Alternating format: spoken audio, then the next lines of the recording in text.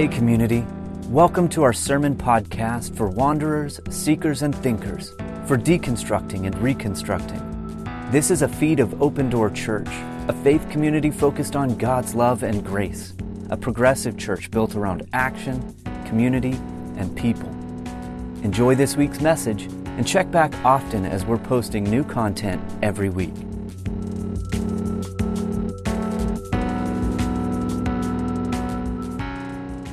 Last week we started into this story of Jesus. Specifically, what is Jesus doing to continue the story, continue God's work in the story of Shalom?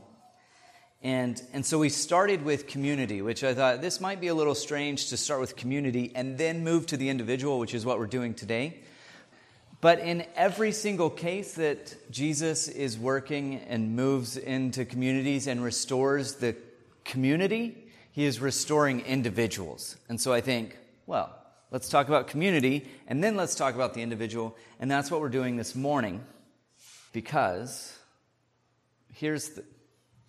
let's back up for a second. We love to talk about the individual. Churches, we as in church, love to talk about the individual. In fact, it's very difficult to separate the idea of religion and faith from an individualistic thing. It's very difficult to separate that. So I almost hesitate to frame any conversation in terms of the individual, but it's part of the story. So we shouldn't ignore that part of the story. We just need to fill it out with also the conversations about community and restoring creation and restoring humanity and restoring relationships. And it has to be more than the individual, but Jesus spends a lot of time with individuals, and in each of those cases, Jesus is bringing a peace, P-I-E-C-E, a piece of shalom back to the community and back to that individual.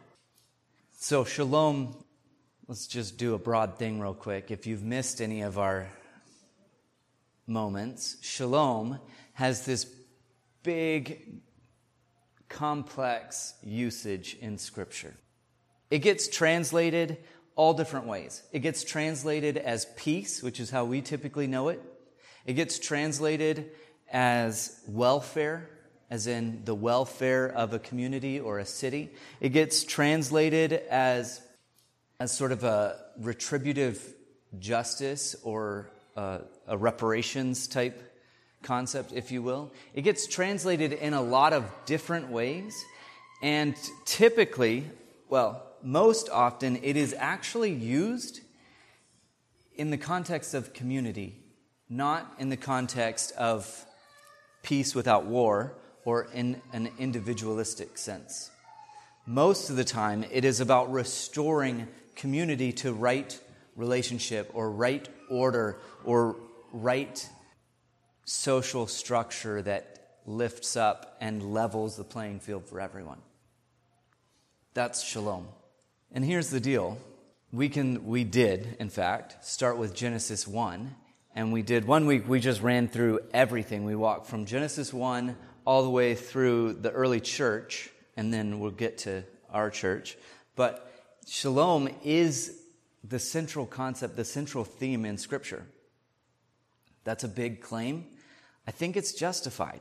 I think if you read through Scripture and you frame it in the context of shalom and you recognize the different pieces and how God is working, you will always see the thread of God working to bring about justice, to bring about peace, to bring about resolution, to bring about harmony amongst every living creature.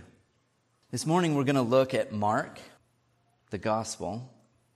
And I want us to think about the ways in which Jesus works. A few weeks ago, we talked about Mujerista theology. That is a Latina feminist liberation theology, which sounds all big and scary. It's not. It really just means, what does it mean to talk about, to think about, to read Scripture from the perspective of a Latin American woman. This morning, I want to continue that line of thought just ever so briefly, because we're going to frame it a little differently. This morning, I want to take the story of the Exodus and the story of Jesus. This is not my original idea. This is not my original thought, for what it's worth. Many have done this.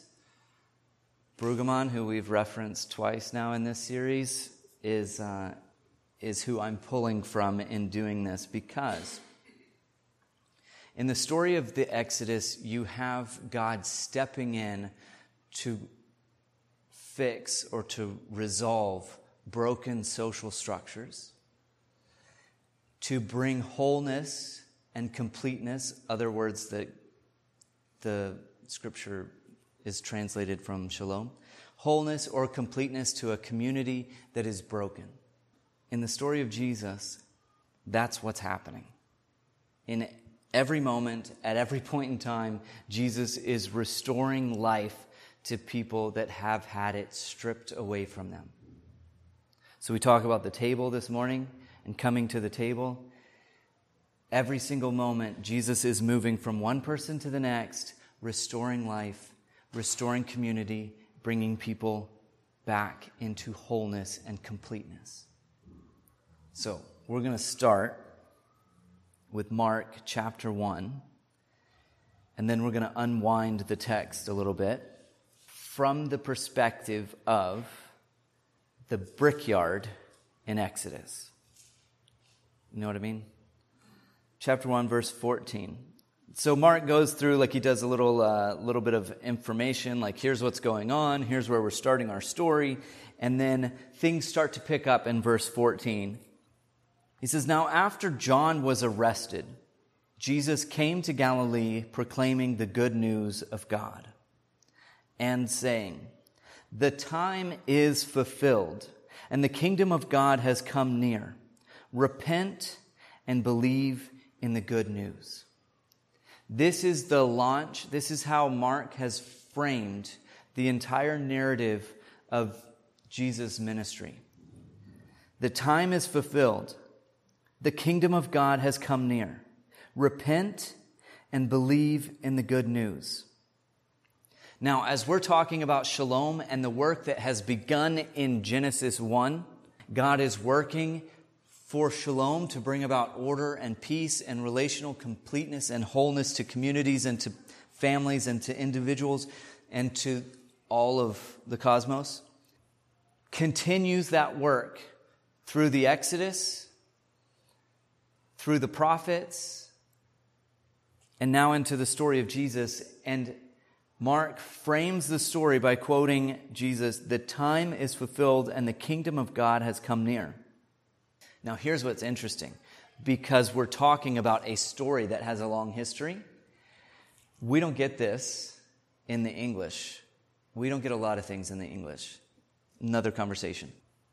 The Greek verb here is in the perfect tense, which represents an action that begun in the past and is being carried on into the present.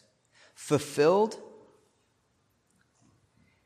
and has come near are in the perfect tense, meaning Mark is saying that Jesus is saying,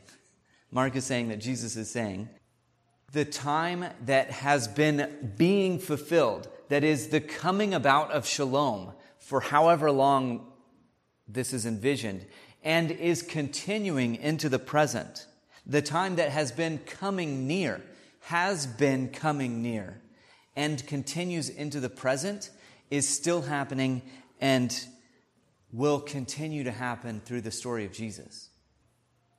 So we don't start our story here, even though Mark is starting his story. His use of language tells us, actually, this story has already begun, and Jesus is coming along to continue the narrative of shalom. Now but notice, Mark starts here with this very brief statement.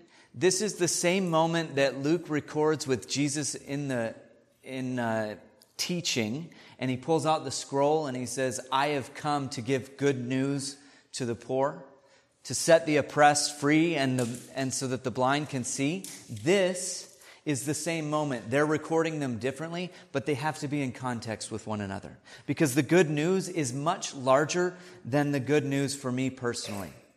It is the good news for setting the oppressed free, for lifting up marginalized, for giving sight to the blind. God is working to restore humanity, one individual, one person, one moment at a time. And Jesus is coming in and carrying on the work that God has been doing and continuing that into his own ministry that happens.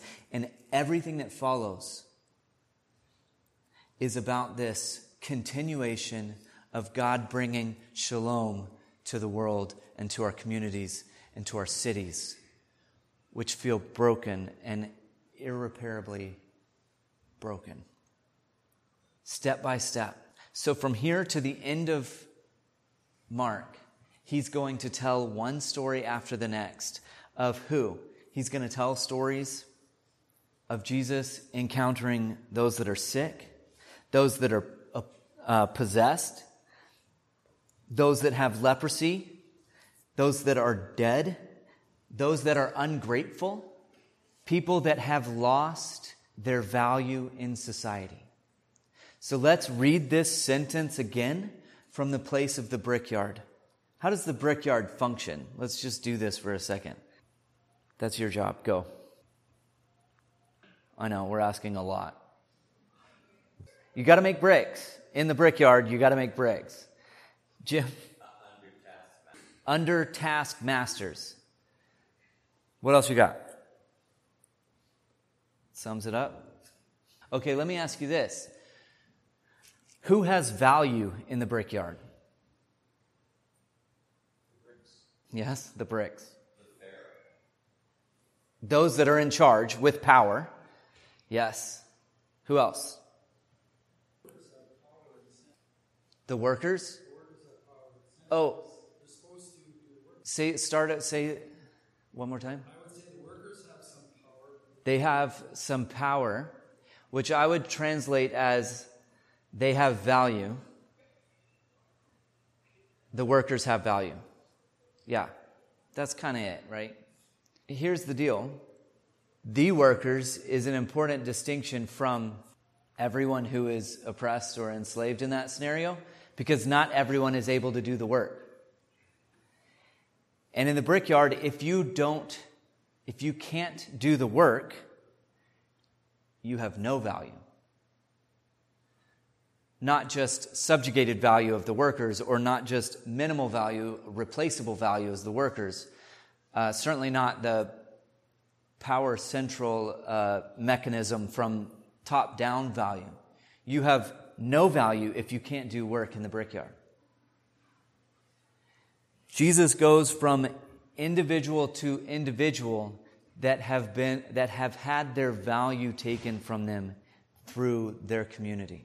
Those that are sick can't participate in the communal economy. Those that are broken, possessed, with leprosy, the guilty, all of them have had their value, their dignity, their personhood, their livelihood, their place in the community stripped from them. And the same thing happens here today. We go to these rallies on Anita Place or protests or whatever from time to time, engage in conversations with those that have different opinions. And do you know what the number one thing that is said about people that live on the streets? Yeah, they don't have value because they're not pulling their weight. Because the system of structure in our community is still the same with different power levers at the top. The system of structure still says you have value when you can work. You have value when you can contribute. You have value when you participate in these prescribed ways. And Jesus goes to each one of those people and says, actually, the whole system is wrong. Everything gets turned upside down when Jesus goes to someone who is sick or possessed or with leprosy and says, you have value because you're you. You have value because you're a child of God. You have value because you're created in the image of God. You have value that is inherent to you, that is not based on some superficial structure that the world has given you to find value in yourself. When we had a conversation on mental illness on this stage, one of the things that was said, and I don't know if it got picked up that strongly, was that Jonathan named, he said, when I couldn't work, I felt like I had lost my place. Maybe not those exact words. So due to an accident, he was put in a place that he couldn't work and provide and perform his role that society has said, this is the role, this is your place, this is how you contribute, this is how you give value to the world around you. And when he couldn't do that, he said, it spun me into depression because the role wasn't there, and that's where we find our value. Things haven't changed from the brickyard. So let me read this statement again. From the place of the brickyard, if you go to those people, if you are Moses speaking to those people and say the time is fulfilled, it's been being fulfilled, but now the time is fulfilled and God continues to work and the kingdom of God has come near. Repent and believe in the good news. What is the good news? You have value. God is restoring our community. God is restoring our place in the world. God is bringing shalom to a broken system, a broken structure, a broken world, a broken community, broken families. This is the story that Mark sets up when he says, Jesus came to Galilee, proclaiming the good news of God and saying, the time is fulfilled. And the work that God has been doing, God is going to bring more into fruition, and the kingdom of God has come near. Repent and believe in the good news. And Jesus steps forward and begins, one person after the next, giving life where it had been taken away. We're going to press through to chapter 2. When Jesus returned to Capernaum, after some days, it was reported that he was at home. So many gathered around that there was no longer room for them, not even in front of the door. And he was speaking the word to them. Then some people came, bringing to him a paralyzed man, carried by 4 of them. And when they could not bring him to Jesus because of the crowd, they removed the roof above him. And after having dug through it, they let down the mat on which the paralytic lay. When Jesus saw their faith, he said to the paralytic, "Son, your sins are forgiven." He didn't heal him. I'm going to pause for a second. This story was reframed for me a few weeks ago in a way that I hadn't seen it before. But at what points in our life do we see someone carried this way? Some people came bringing to him a paralyzed man, carried by the 4 of them at the funeral. I don't know if this is an accident, but the second that dawned on me, this passage brought on an all-new level of life to me. Because the symbolic nature of physically carrying someone this way, as if at a funeral, carried by his friends, onto the rooftop, lowered down through the ground to be laid at Jesus' feet. And Jesus then restores life to this person. This is what Jesus does. And the symbolism of the funeral ceremony, of being carried, of being lowered,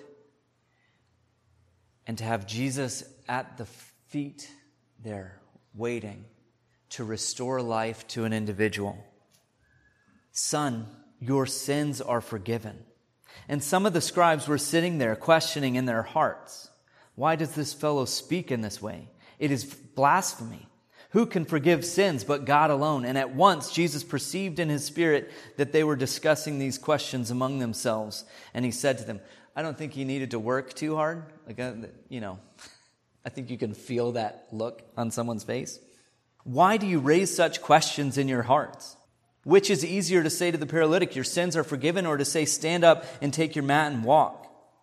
But so that you may know that the Son of Man has authority on earth to forgive sins," he said to the paralytic, "I say to you, stand up, take your mat, and go to your home." And so immediately, this person is given life back. They are restored to their community. They are re-entering the livelihood and the being welcomed at the table of their community. But Jesus didn't start there. He started there by offering dignity, not through the physical form, but to the individual, seeing him with the value and the purpose and the life that he had in him inherently. That's some next level stuff. We spend a lot of time here talking and thinking through, well, what does it mean to engage our community and to think about the world? But in these moments, we also have to think about the individual, and we do this too. We don't ignore it. But what is the moment for you that sparked that in the story of Jesus? Last night at Gather, which you should come to the next one because it's a great family dinner, and we keep asking, what is church supposed to be? And you keep saying, well, like Gather, that's what it should look like. So you should come to that. Anyway, someone asked the question, do you remember the first time that the gospel story impacted you? Do you remember how significant it was, the story of Jesus? And we read it over and over, or we don't read it over and over, and we hear about it over and over, and we forget the significance that the story has on our own lives. But we have to both be the friend lowering the person through the ceiling, and also the person laying on the mat and looking at those personal demons that promote our own surface level value in the world. The same things that produce that are the things that Jesus rejects in this moment. The entire business, the rejection of the very things that have given us the good life. This is Brueggemann. The rejection of things that make us successful, comfortable, affluent, respectable. Those same things that we strive for that drive our anxieties and our personal stress are the same things that Jesus says in this moment to this man who's laying on this mat. Set yourself free. And we're constrained by all of it, just like in the brickyard. In the brickyard, God says, this will not do. In the story of Jesus, he says, this will not do. We cannot live this way. We cannot be constrained by this. God sets people free.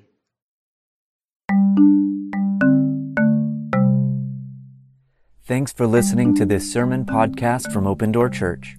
Our intro and outro music was created by Lee Rosevear and is used under a Creative Commons by attribution license.